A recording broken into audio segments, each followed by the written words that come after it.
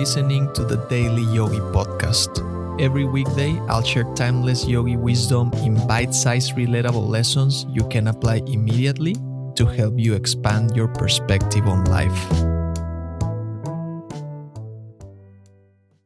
You have probably seen this representation countless times. It's found in numerous cartoons.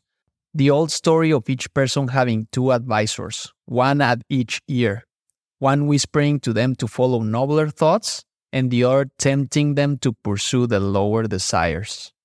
During the past, and probably still in some religions, it was thought that we were being tempted by the devil on one side and held by a guardian angel on the other. But the truth is that the struggle is between two elements of our own mind, the instinctive mind and the spiritual mind. They are not exactly fighting each other, they're just following their own nature. One pulling you down, the other pulling you up. This example is a very accurate representation of the three mental principles, and it will help you form a proper conception of the way the yogis divide the mind. The intellect represents your I consciousness, the part of your mind that reasons. On one side, this I has your instinctive mind sending desires of your former self, tempting you to follow the impulses of a less developed life, which are unworthy of the growing person you are becoming. On the other side is your spiritual mind, sending its higher thoughts and impulses into your intellect, and trying to help you in your unfoldment and development. This next principle will help you master and control your lower nature.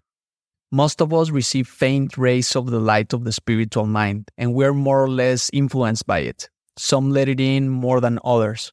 When we do, our love for fellow human beings increases, our idea of justice enlarges, we have more compassion, our idea of love grows, and we do more of the things we consider to be good.